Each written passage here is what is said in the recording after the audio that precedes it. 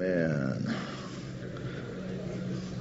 Glad you are all here today. Let's get into some Word. If you have your Bibles or your Bible apps, you can get them out and go wherever you want.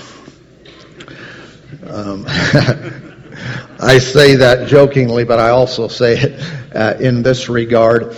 My message today is a little different, and there's actually quite a few verses I'm going to read, and I'm not going to wait for you to turn to them, okay? Because in certain parts of it, it's just a bunch in a row, so I'm going to throw them all up on the screen, and you can look them up if you want, write them down if you want, you can look at the screen if you want, and whatever works to get the most out of this that you can get.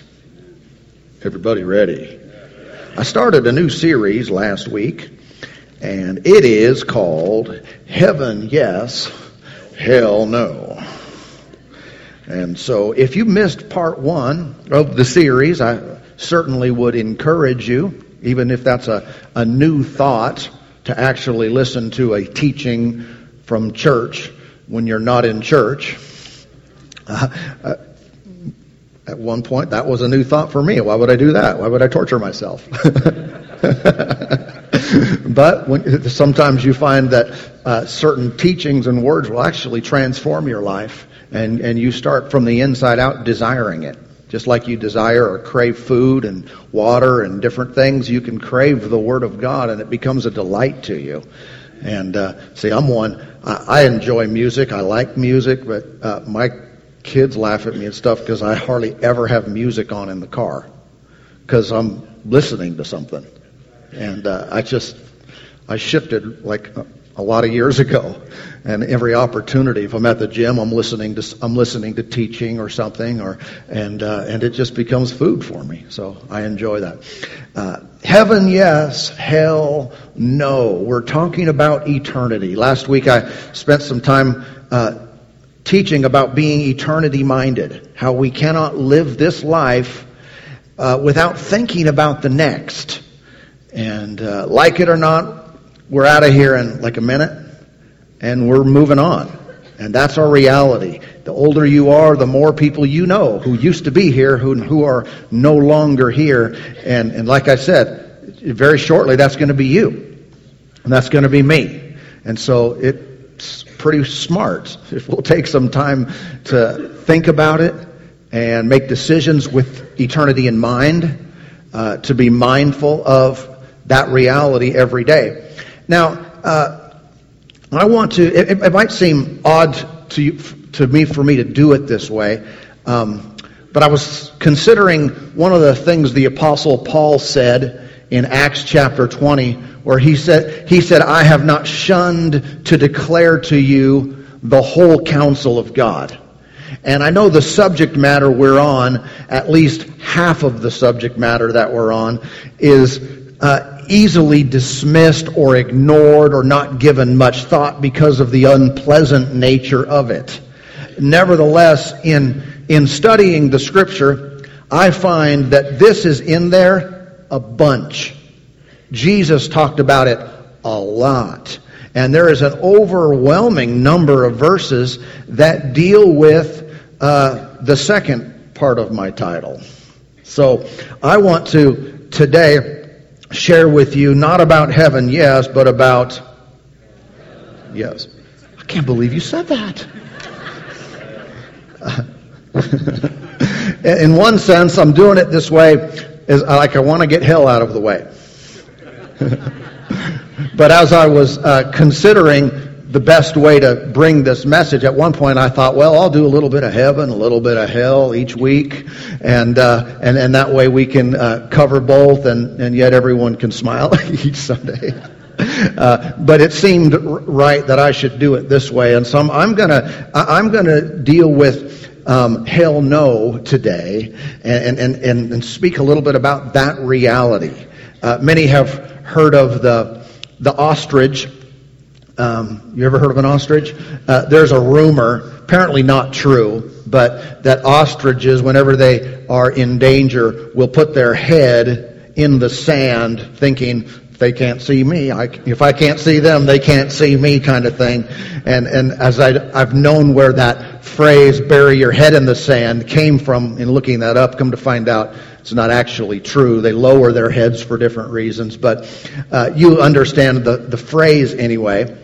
And when it comes to subjects like hell, we don't want to bury our head in the sand. In other words, it's not there, it's not there. Well, no, actually it is there.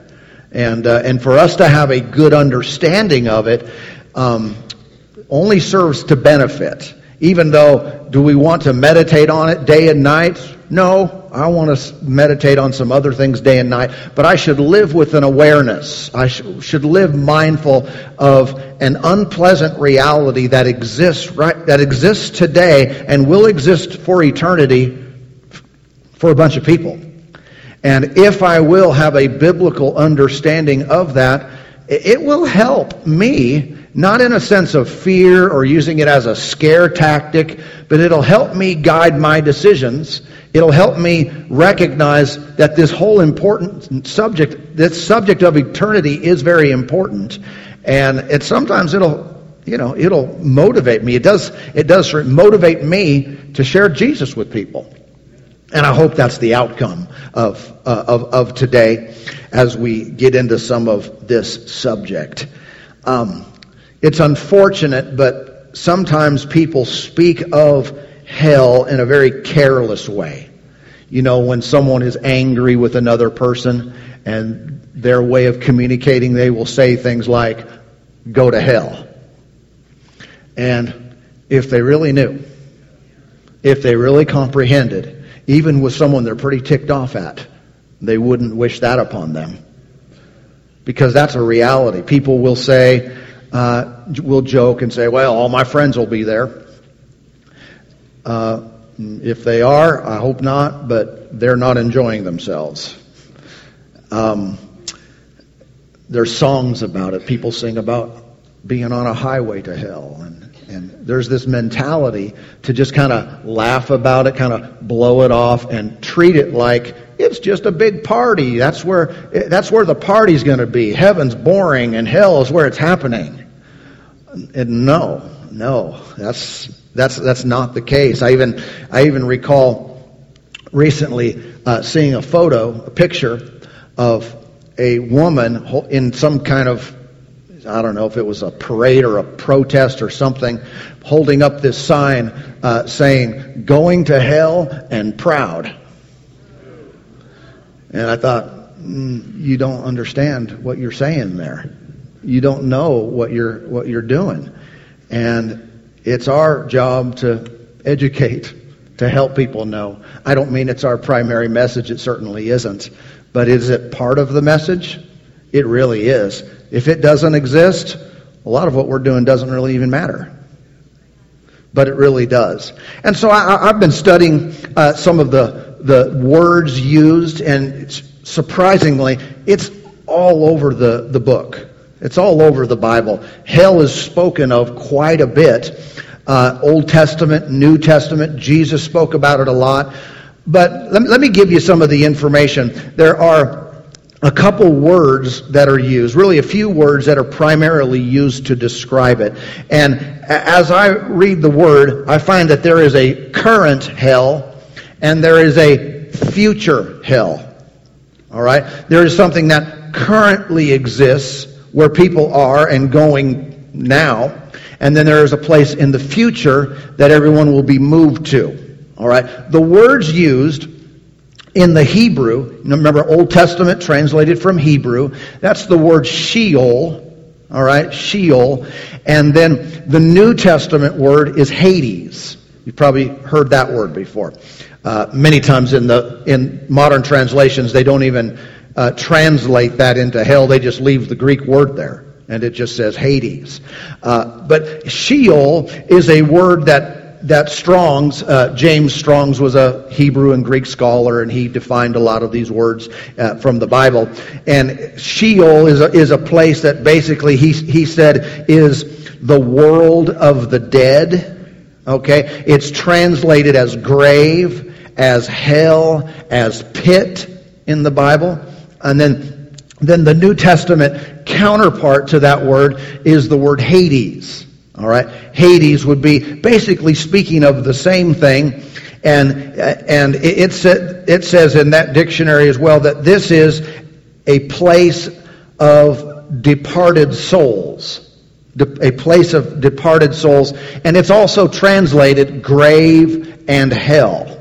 Now, because of that, because how that word can be used as a word for grave, sometimes people have said, and they've taken on this theology, that hell is not really a place where people go or people exist. It's just talking about the cemetery. It's just talking about a tomb, a grave. However, if you read to any depth whatsoever, you recognize that grave, as we think of like a cemetery, cannot be what the Bible means by that word, because there are events happening there. There are people conscious there. And you'll see that as we go. But that would be a way that some who are uncomfortable with the subject would want to say, there's not really a place. People aren't actually going there. It just means that people die and go in a grave. Well, you'll see what Jesus said about it and others, that really can't be the case. I would be happy if that was the case, but it's just not. It's just not the way things are. And so this is, those two words, Sheol and Hades, are what we might call current hell. In other words, when people die today, their spirit leaves their body. Really, their spirit and their soul, they go together. The spirit and the soul, your three parts, spirit, soul, and body. When your spirit and soul leave your body, it's departing and it's going one of two directions. Okay? In this regard, you can't trust Hollywood to get it right. A movie might be entertaining, that show dead people walking around. You know what I'm talking about? People, disembodied people, and they're kind of hanging out among us. They're not. They're not. And, these spiritists and mediums and fortune tellers and all this kind of stuff that say, hey, your dead aunt is here. And they're sometimes able to communicate things that were accurate about what they said or what they wore or things like that. They're not here. Those are called in the scripture familiar spirits. Basically, they're demons that have been around for a long time. They know things. And they can at times communicate to people information about generations gone past. That's not complex. That's not hard to know. If you know about the spirit realm in general, you get how that works. People do not stay on the planet after they leave their body. They go one of two directions. All right? Let's get back into this. We talked about Sheol and Hades as being the current place, what we would refer to as hell. There is another one which I would call future hell, and it's called Gehenna. Gehenna. All right? And Jesus used this language, and it's basically the ultimate destination of the unredeemed. Okay, people who do not accept salvation, accept Jesus as the Savior, they're ultimately ending up in a place called Gehenna. This is what Revelation 20 and verse 14 reads. It says, "Then death and Hades were cast into the lake of fire. This is the second death." So basically, the current place will be cast into Gehenna in the future, and that's the final destination. But this is interesting, and it really is kind of a graphic picture of what Gehenna is. Jesus used this word when he was teaching, and it's technically, here's what happened, is there was a physical place called the Valley of Hinnom that was used to describe eternal suffering. Okay? And Jesus used this phrase. This valley was a place where children in the past had been sacrificed to this fake god Molech. And so it was really an evil place, this Valley of Hinnom. When Jesus was walking on the earth doing his teaching, this place was a garbage dump. And there were constant fires there. All right. In fact, they would throw bodies there that they didn't have a grave and stuff. They would throw them. They would be burned there, and so it had an awful stench. And they said dogs would go in there, wild dogs, and eat flesh, and yeah, it was really nasty. So when Jesus used this word in his teaching, everyone went, eh. They all knew about it. It's like, oh, the Valley of Hinnom. And Jesus used that to describe hell. So it's like, I don't sometimes think we have a full understanding, I certainly don't, of what hell completely is. But you see some graphic words used to describe it, and you know it's a nasty, stinky, fiery place full of death. It's really just not a good place to be. And so I was asking different questions. And let me just touch on this. Really, the subject in the Bible is quite large, and we could spend hours answering all the questions. But I asked a couple questions just so we can improve our understanding. The first one is, where is it? Where is hell? And throughout large number of scriptures, it tells us in general where it is. Okay? Let me read some of those to you. Ezekiel chapter 26 and verse 20 reads, "Then I will bring you down with those who descend into the pit, to the people of old, and I will make you dwell in the lowest part of the earth, in the places desolate from antiquity, with those who go down to the pit, so that you may never be inhabited, and I shall establish the glory in the land of the living." So consider those words: down, lowest part of the earth, and pit.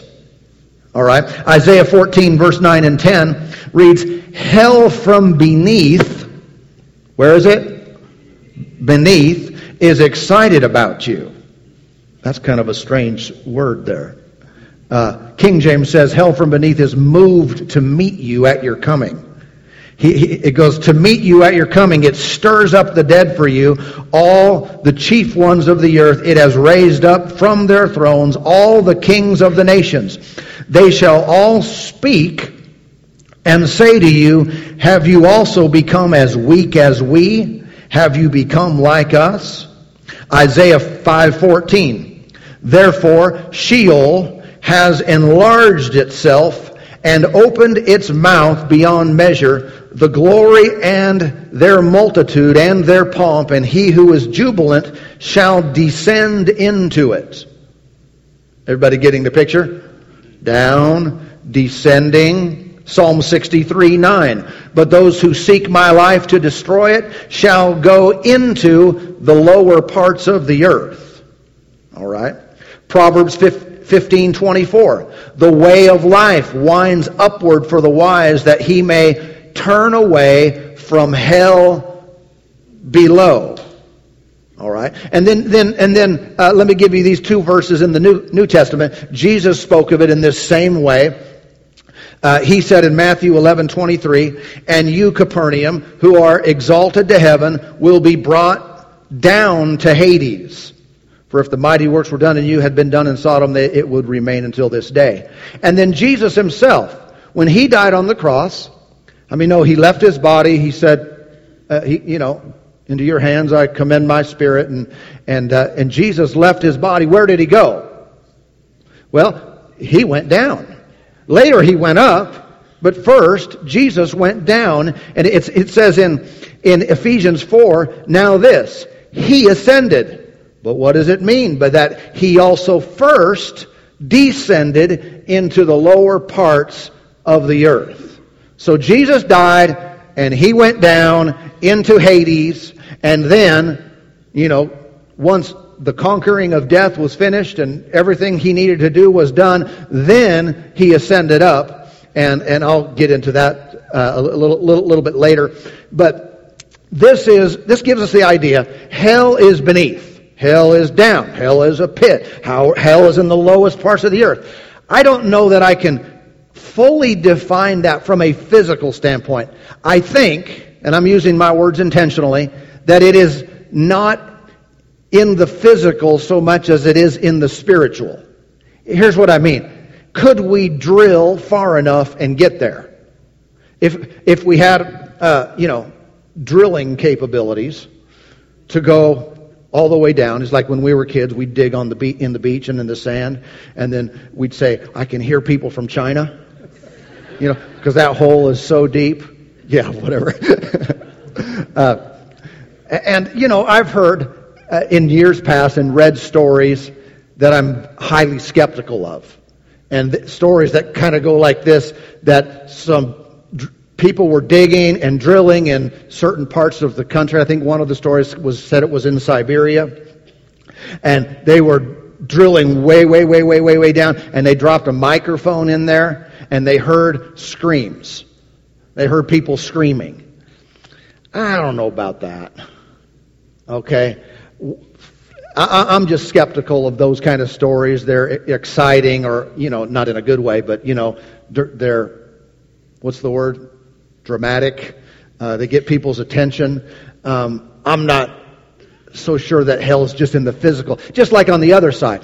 Heaven, which we'll get to later, there's hope. There's hope.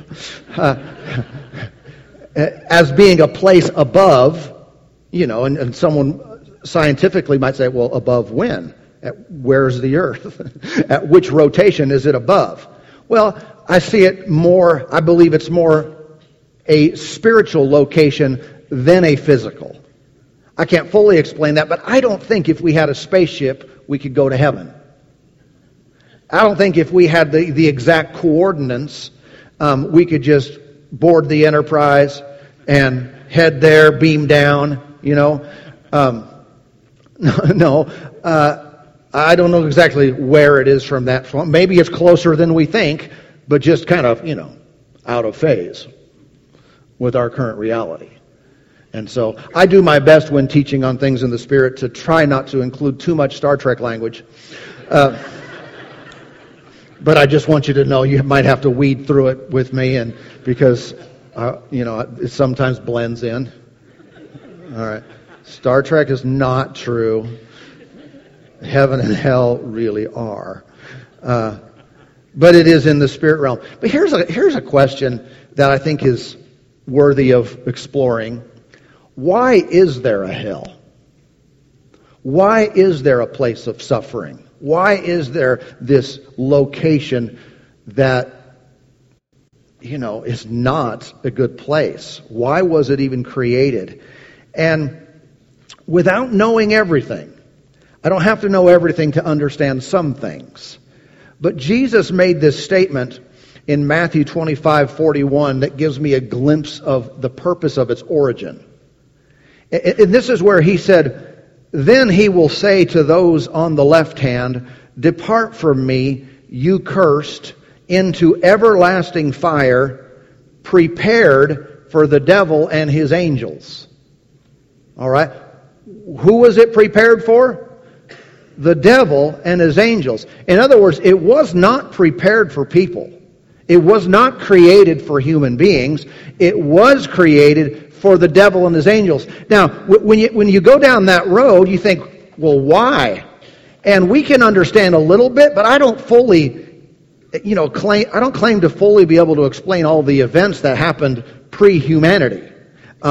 We have some glimpses in the Scripture, but the devil and his angels, they are created beings that at some point in time past rebelled against God.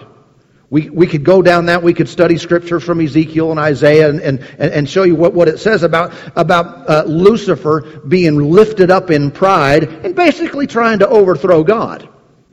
And that's not going to turn out well for you, no matter who you are, right? And so Satan and his angels got the boot, and they were removed from their place. Where are you going to put them? I mean, do you rebel against God Almighty, who is all powerful and all loving and gave you your very life and breath and its wonder? Do you rebel against Him and end up in paradise? That doesn't make sense to me. No matter how bad hell is, and I think it's bad beyond my understanding. But it's not even logical to think that God creates these wonderful creatures, these wonderful beings, and at some point they fight against Him. They turn against their God, their Creator, and they end up in Hawaii, or a place that we would think is really nice. Huh? No. And so there was a place created for their habitation. They had to be put somewhere, and it's not going to be a nice place either. Not when you rebel against Almighty God. And so that seems to be the reason it was created in the first place. People, then, who do not accept God's mercy also have to go somewhere. Where are you going to go? Well, I just think everyone should go to heaven. You can't do that. You can't do that where people are fighting against and rebelling against and refuse to receive God's mercy and grace and say, it doesn't really matter though in the end. Jesus died for no reason. You get to go to heaven anyway. No, it doesn't work. That's not logical. I mean, who would even think that way? But they had to be placed somewhere. And so even though it wasn't created for them, it ends up being the habitation, the location, the dwelling place of those who reject the Lord. Jesus said in Matthew 25:46, "And these will go away into everlasting punishment, but the righteous to eternal life." And so, although created for the devil, Jesus said people would go there, a place of everlasting punishment. Say, what's it like? Well, I can tell you this. Just scratching the surface. It's the opposite of heaven. It's the opposite of God. It's the opposite of all that is good. Okay? Think of it this way. There's no love there. There is no joy. There is no peace. There is no laughter. There is no food. You don't get to eat there. There's no water. I could show you that in Scripture, that part. But there's no hugging there. No one's being comforted. No one's being embraced.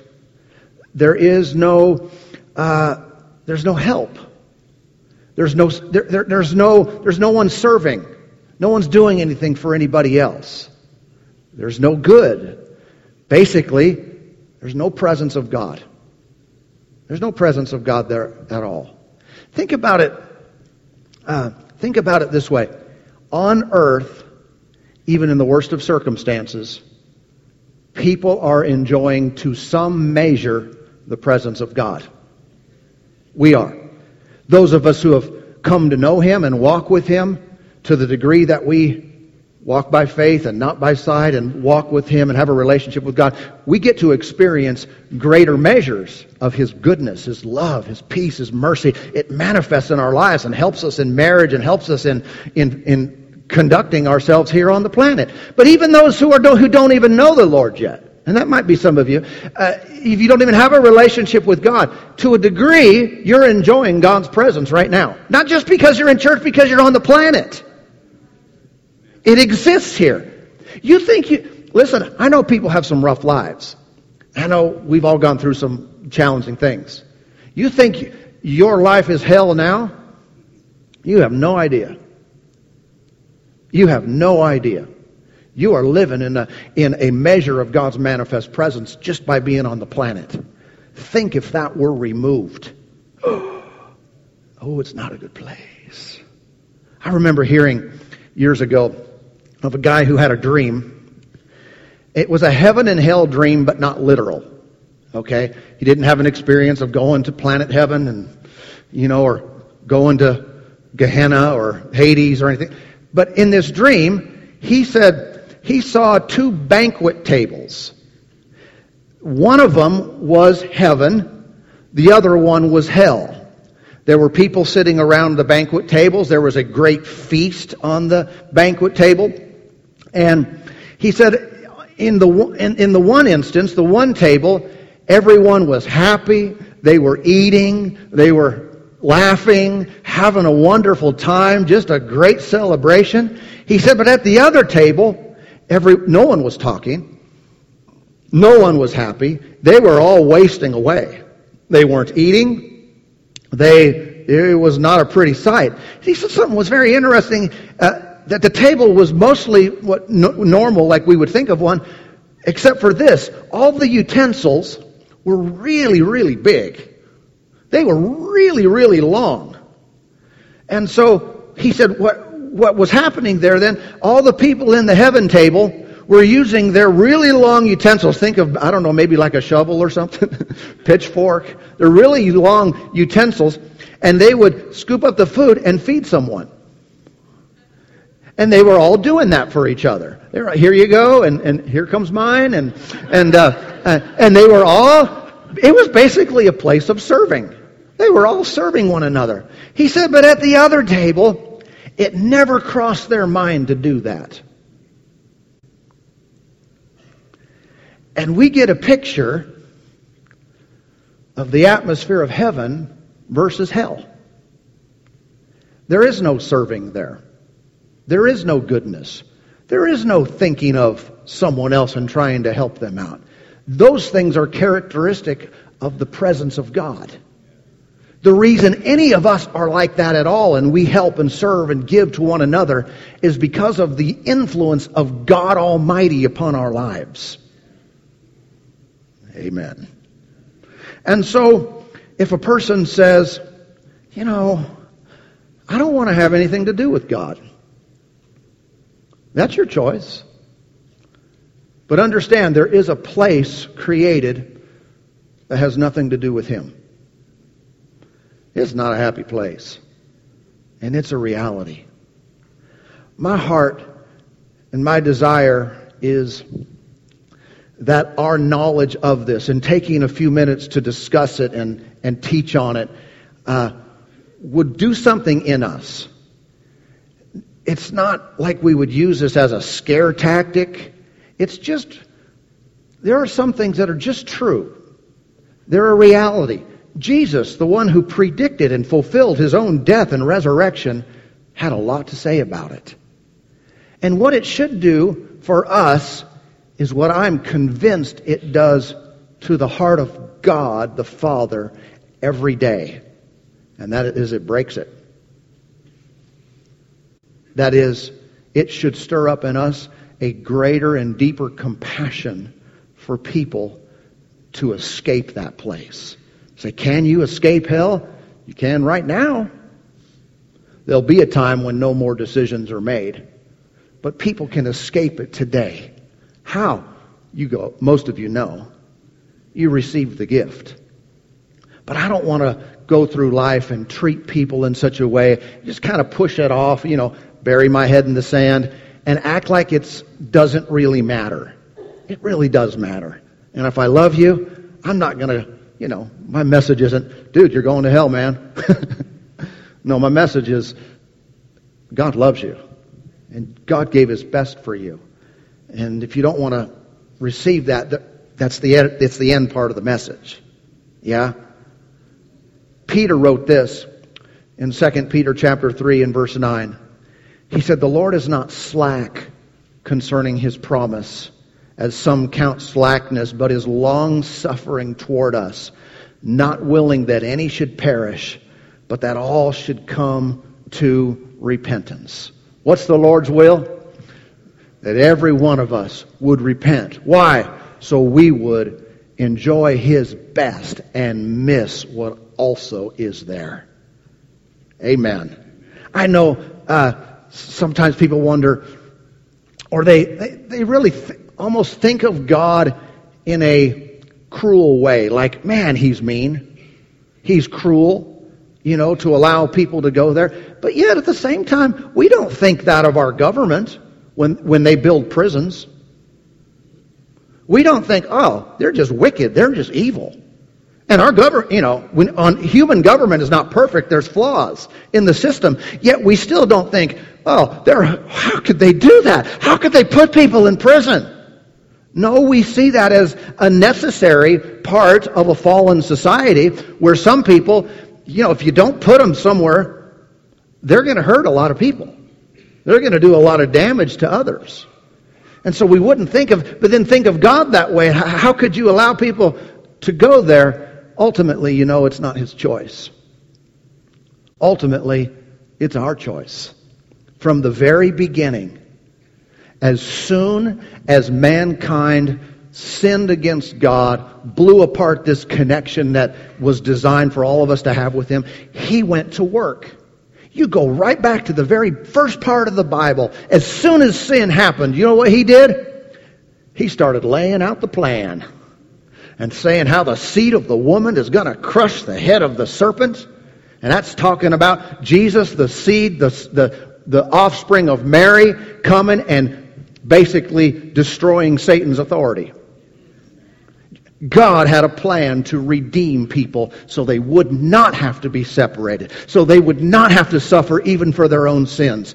It is God who sent His only Son, who suffered brutally on our behalf, went to the cross and died so we wouldn't have to go to a place of eternal separation from Him where there is no God. Amen. That's the God we serve, and He loves you and He loves me today. And He wants everyone to know Him.